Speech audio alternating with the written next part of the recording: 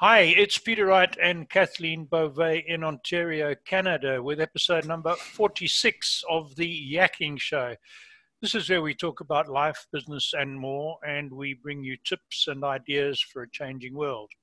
As always, we have an interesting guest for you today, but first, it's my privilege to introduce my co-host down in Waterloo, Kathleen. Hi, Kathleen. Welcome, and take it away. Hello, Peter, and hello, everyone. Thank you so much once again for joining us. We so appreciate you tuning in.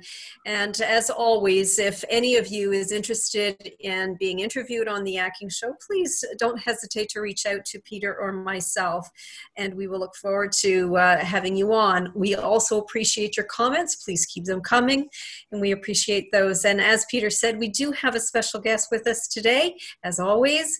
His name is Jim Strauss. Welcome, Jim. How are you? I'm fine, Kathleen. Thank you. Nice to have you. Well, Jim, you have a very interesting past. You are an author, but I'm going to give it back to you to tell our audience a little bit about yourself, your background, and what led up to your writing.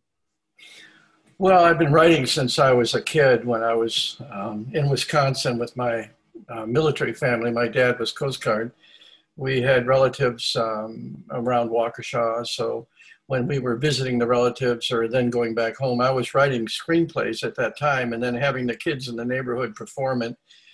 And then I became a correspondent in college with a lot of people, just writing letters back and forth, and then started writing seriously as I got older, working on a few novels. Did not get around to Vietnam until very, very late in my career, really. I was with the CIA for 17 years, so I basically started writing thrillers based on my missions in the field, and that's what really drew me in, because a lot of people were interested in that. Most people don't get the refined details of what it's really like to be out there in the field with the CIA. In fact, a lot of people believe if you say you were with the CIA, you're breaking some law, but you're not. You just can't give away, certain secrets, otherwise you go to prison forever. But you can talk about the fact that you worked there, and not that Americans tend to believe someone who says he was in the CIA. You can say that at parties if you want them not to believe you. If you go to a party abroad and say you were in the CIA, you're going to quickly get dead. Yeah. They do believe you out there. Oh my goodness. Don't make that mistake. Anyway, so I however, started these websites. I have 6 Facebook sites, and then I have several websites, my author website, business website. And those are all active websites, by the way. What's the difference? People think if you get a website, the website does it all. In truth, you've got to change a whole lot of stuff every day on websites. So the administration of real active websites is very difficult, including Facebook. The modern people of today have short attention spans, and they want something right now and right away. And so to stay active and keep your membership up, you've got to be doing a lot of stuff. And one day my IT guy started a new website and said, I need something fresh, something brand new. In 1970, after I got out of the hospital in the Marine Corps, I started writing about what had happened to me in Vietnam, and then took it to the guy who wrote the book Soldier. I can't remember his name right now, but and he thought it was really impressive, but he says, are you sure you want to publish this? And I said, why wouldn't I? He said, do you want to be known for this the rest of your life? This will define you. Mm-hmm. Mm. And at that point, it wasn't a good time to be a Vietnam veteran. Sure. So I put it in my closet on the floor, and it traveled with us from different closets to different closets. But when Chuck said that to me about wanting new original material, I went and got it and pulled it out, and I was struck by how emotionally moving it was. I had not remembered writing it that way. To me, it was just a recitation of what had happened. But in reading it now, years later, I went, wow, this is heavy duty stuff. And so I started rewriting it, and that's how 30 Days Has September was born. Now it's 3-book series, 1,400 pages to cover only 30 days. But the devil is in the details. When you read it, You don't need to do credibility discovery or anything else. It's all right there. People, if I was a brilliant genius, I couldn't dream all of that finite detail that embedded itself in my mind. I mean, people say, how can you remember all that? And my answer is, how can I forget? Because it was so burned in. So that's not really how I started, but it's the process that I went through. It's very difficult to be a novelist and a writer out here. I run a local newspaper. It doesn't pay. I'm a writer. It doesn't pay. The John Grishams of the world are very, very rare. So what you have to do is you have to love it so much that you will endure the fact that it's going to be a money-losing proposition. And also, it's a high criticism occupation in that very few people, and the exception is the veteran site, very few people write to compliment you. They write to tell you your errors, your grammatics, or this fact wasn't right or that fact wasn't right, but seldom do they just say things. And I've had the good fortune of having the writer's site where I published the books chapter by chapter for free, because a lot of the veterans are broke, for free. And then they write comments on each chapter. And I was expecting to be rejected. I was expecting to have a lot of the real combat veterans reject me. And it was just the reverse. And that began my therapy, my real Vietnam therapy. For years, I thought I was the worst commanding officer of the worst company of Marines in the worst valley on the planet. And I went with that because I lost so many men, that feeling deeply embedded in me. And these veterans, they would be 3 miles away from me saying, finally, somebody's writing the truth about this stuff. We've never seen this before. And I came to realize from them that I wasn't so bad. It was a bad circumstance. And how does a 23-year-old fresh out of college deal with that? I mean, it was like an alien planet that you've landed on. And so it's been very therapeutic for me to write that series. And now the book that follows it is called The Cowardly Lion. That's me coming home. Because I had to become that to survive back in our culture. I could not bring the tools. I could not bring the mindset. I couldn't bring the attitude or the applications home without going to prison for life. Yeah. Because if I went to a biker bar or something, somebody might be thinking about kicking my butt. That wouldn't be what I was thinking. Okay. Yeah. And that's not healthy. No. So you've got to stay away from those kinds of places, stay away from those kinds of exposures. So my kind of post-traumatic stress, junior from Vietnam, does not come out again, because I have a family of people I care about and care about me. And I love America and the American way of life. And I want to enjoy it as much as possible. So I apologize. I run from road rage. I'm the cowardly lion, okay? Because I can't let the lion out.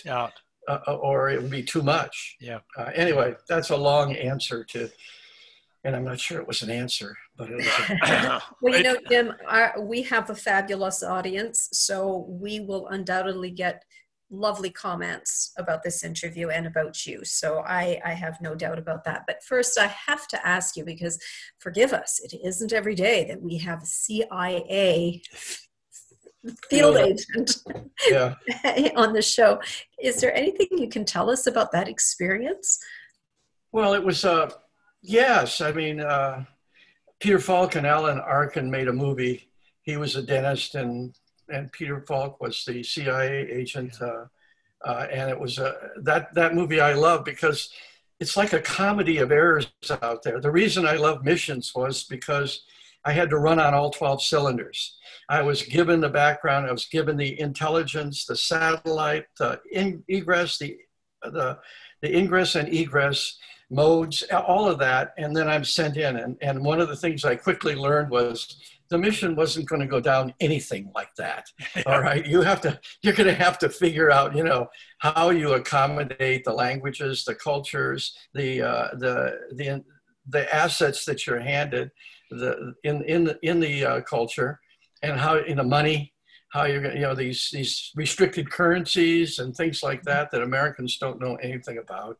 And you have to learn to accommodate all that. And then you have to somehow accomplish the mission in the middle of this. And then you have to know all the time that you're doing the mission that this is going to be annotated and then it's going to be played back in the home office. Yeah. And so how you accomplish the mission has to be also a bunch of lies, because the guys in the home office, they're tough. Us field guys, we're cowardly lions, right? We're trying to stay alive and not kill people, okay? In spite of what the movies show, you don't want to hurt people out there because it's like waves coming back at you. You will see these people again in a different country, a different time. Agents don't kill agents, for example. That's in the movies. Yeah. No CIA agent can kill another CIA agent or get that mission, because guess what?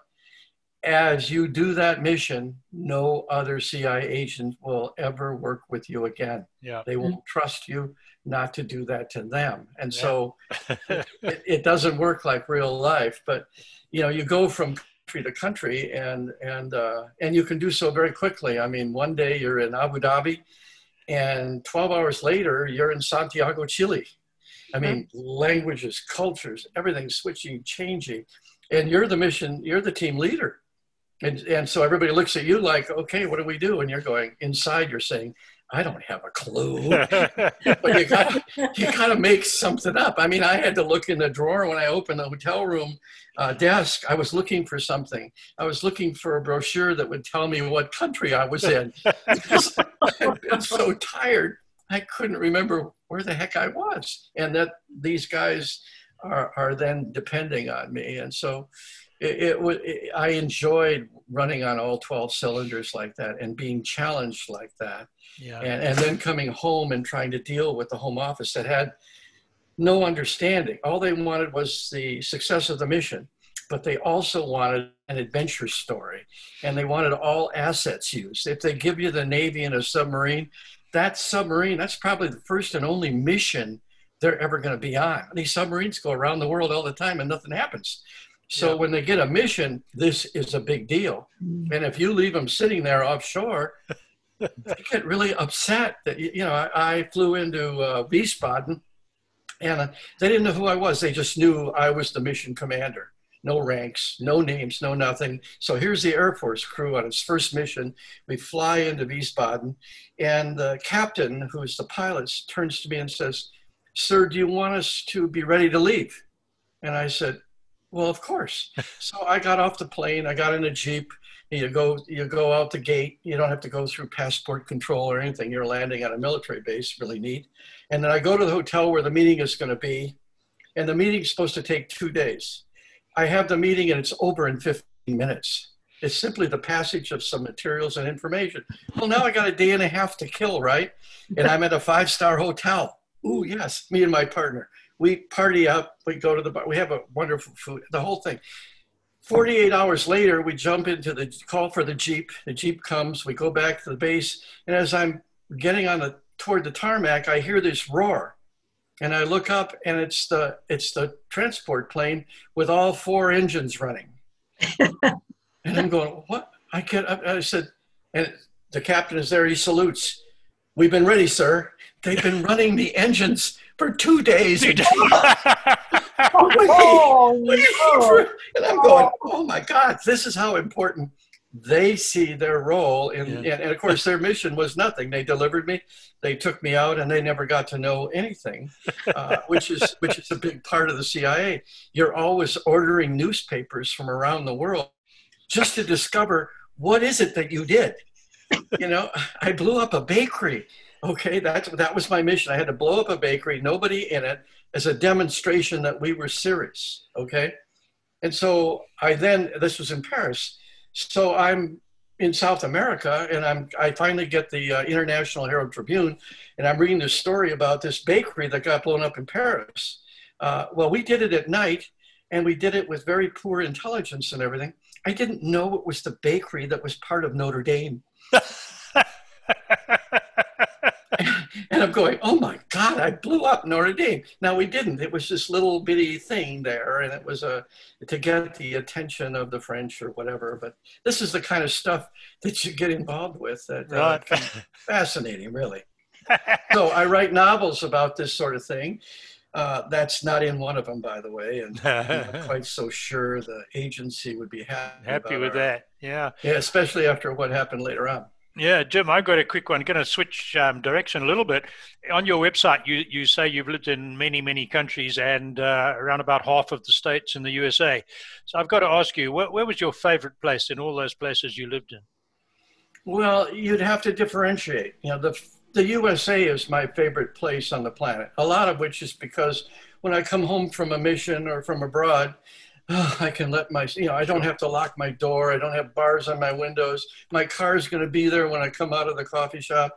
All those things we take for granted in America don't exist in 90% of the world out there. Yep. And so you're constantly on alert, waiting for predators. Here you're not. So I love the USA and living here and having that feeling. Okay, whether they're protesters or demonstrators, they're not like what you can find in a lot of places.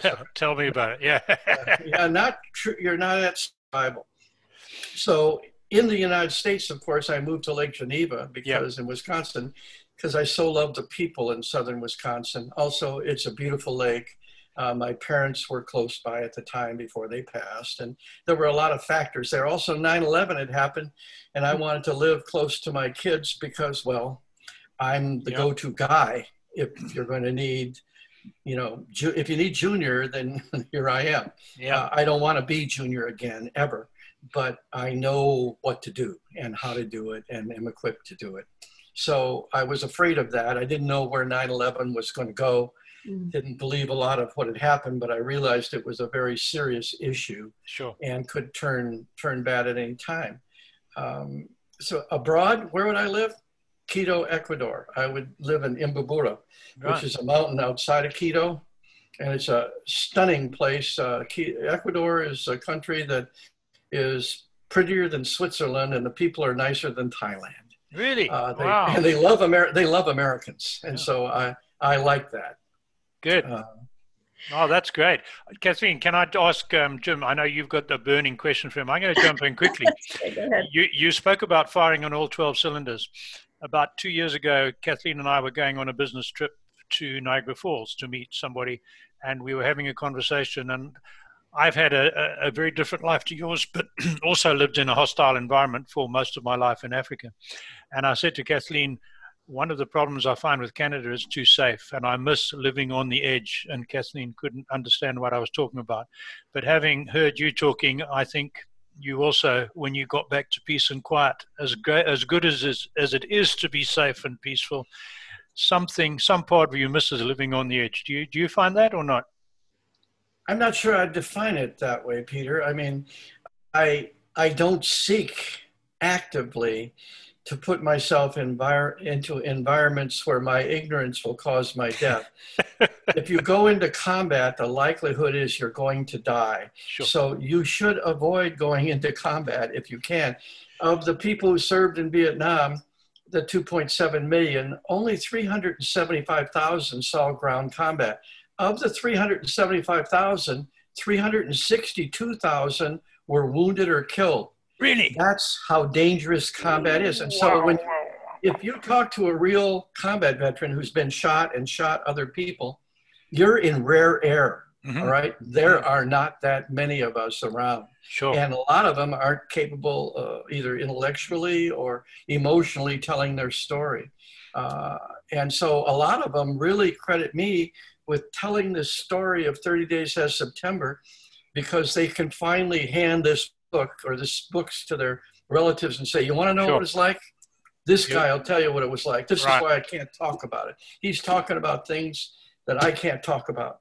And I'm not talking about Band of Brothers stuff. No. I love Band of Brothers like I love West Wing. But those two things are about as real as the man in the moon when it comes to the real deal. If you want to know the real deal, you should buy my books as a primer if you want to go into combat. You may live the first week at least, because that's when you're likely to die. That's right. Yeah, I was lucky. Our little war was quite different. Where were you, Peter?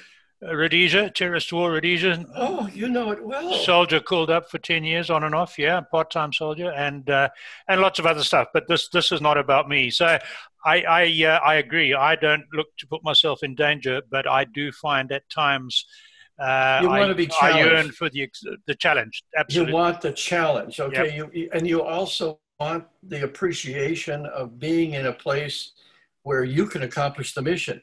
You know, I mean, they would call Jimmy, let Jimmy do it, you know, and go That's out right. there on this ridiculous mission, or maybe a mission they didn't want to succeed. They have those too, but they have Absolutely. to satisfy congressmen and people like that and send people. Yep.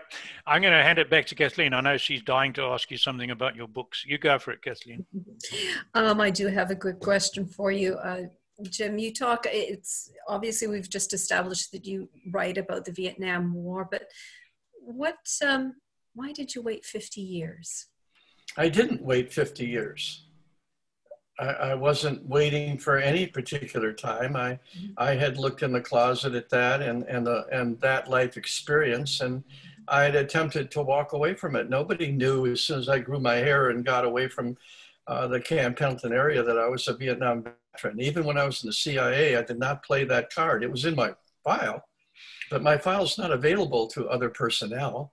And so I did not respond that way. For one thing, I didn't want people to know that Junior lived in me, that I had the capability that's demonstrated in there, which I was a predator. I was a terrible predator in Vietnam, and I was humorless, and I lost my emotions. I lost my ability to cry, to laugh. All of that went away because it was pure survival. And I wanted to get as far away. I want to laugh. I want to have a good time. I want to love people. I don't want to have to be afraid all the time. Mm-hmm. And I was afraid all the time. In the CIA, I could construct, as the team leader, situations. I had all of this help and support, and I could control things around me so that we weren't so exposed to that kind of terror. To be afraid for your life all the time is a life-changing event. And the fact that I was able, when I came home, I fortunately had a wonderful wife and a young daughter, and I moved to San Clemente, California, got out of the Marine Corps, and I started hanging around with the Nixon estate people and the lifeguards and the police. None of these people were Vietnam veterans. And so I could refashion myself to fit back in. And so I didn't have veteran friends.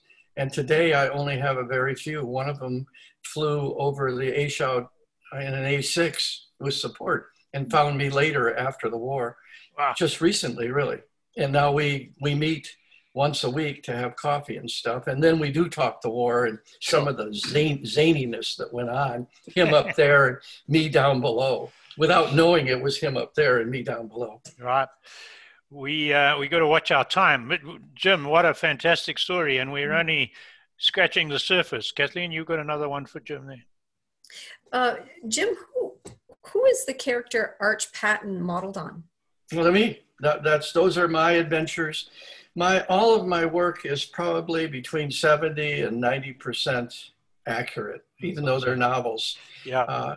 And I draw from my own life experience. And that's the patina that some people love. When they read it, they go, I feel like I'm there. And because I'm putting them there, and I'm giving them the good, the bad, and the ugly, the idiots as well as the people who were great, and also how serendipitous most of this supposedly tightly constructed life really is. Yeah. So much depends on what happens when you get there and the people that show up. And in that business, and of course, Vietnam was the same. Without the gunny to take me under, I mean, the first time I was under fire, I did the smartest thing that anybody could do in the world. I was the second lieutenant. I was the only officer. I was assigned to be company commander. The gunny had been company commander, and he says, no, you're company commander now. And so we got under fire a little while later, and I got up and ran. And he caught me and buried me in the mud.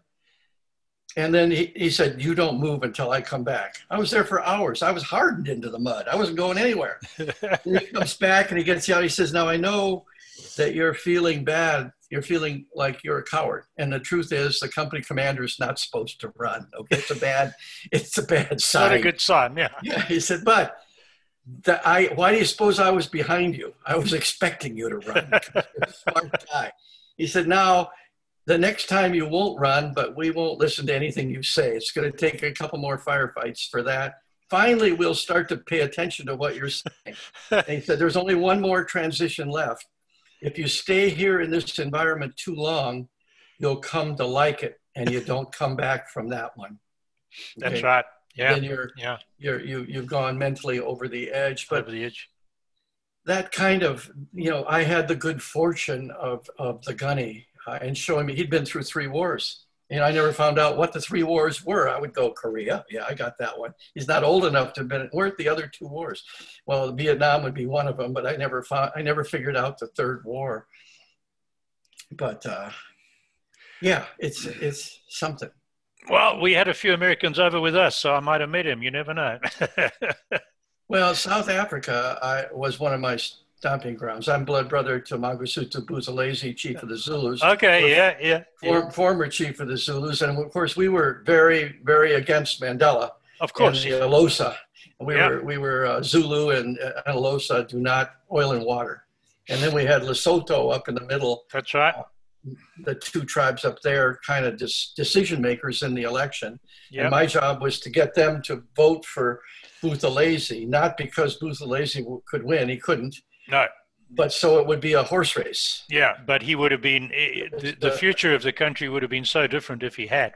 It would have been quite a difference, I think. Well, what a bright, loving, benevolent man he is and was. Yeah, but he espoused violence, so of course he wasn't popular in the rest of the world. That was the whole problem, right? He wasn't prepared to absorb the violence. It's like talking about politics now. It's how it was played. Absolutely. It's how it was played. I mean, the Inkatha Freedom Party, of course, there was violence, just as there were with Mandela and his party. Of course. Yeah. We're going to be running out of time. I've got to ask you, you serialize your books, and I believe from our good friend Chuck that you got that inspiration from a historical literary figure that we all know. So tell us a little bit about that, and it's got to be in a minute or 2. Alexander Dumas, of course, is a giant in the world of literature, and absolutely. His book, The Count of Monte Cristo, is like, it's a philosophy more than anything else. Now, yes, it's a book of unadulterated vengeance, no question about that. But never forget the first 400 pages, he rewards all the people that in any way helped him while he was on this crusade. But Dumas couldn't get published. Well, you can't get published today unless you are already published. Or if you're famous, then you get published. But you don't get published to get famous anymore. Those days are gone. So what are you supposed to do? So what I decided to do was serialize and go online with my Facebook site, James Strauss Writer. Whatever it is. You can find me easily. I'm all over Google. But so I also wanted it to be for free so that the veterans could read it and not be charged. And I didn't know what my audience was going to be. And of course, we sell the books self-published on Amazon, and I'm struggling right now because the 3rd novel is out, and people don't realize that if they buy signed novels by me or inscribed novels, then I have to buy them from the publisher, get them here, and then I have to sign them, get them in envelopes, stamp them, and get them to the post office. And I say my wife went into the bathroom not to hear this because she is the person that does this. Does it all, yeah. And she does not do it. She's Irish. She doesn't do it without complaint. And so in fact, this morning I just got a load because the book came out, and all of a sudden we have a backload of like 200. All right. And I see this as great, right? I love it. Oh, 200. Else I can sign each one in 3 seconds, right? And she's going, I don't have enough envelopes. I don't have stamps. I've got to go back and forth to the store and to the post office. And okay. Because that's a lot of books. Yeah, it is a lot of books. Yeah. I mean, this is 30 days. Even though it's a paperback and they come in hardcover too, it's not light like a regular mass market paperback. This one happens to have come from the wall in Washington, D.C. This guy took my book to the wall, and then he put this with it. That's the book there. And he left it at the wall. And then the authorities, the guys who run the wall, found me and said, would I like the book and that back? There you go.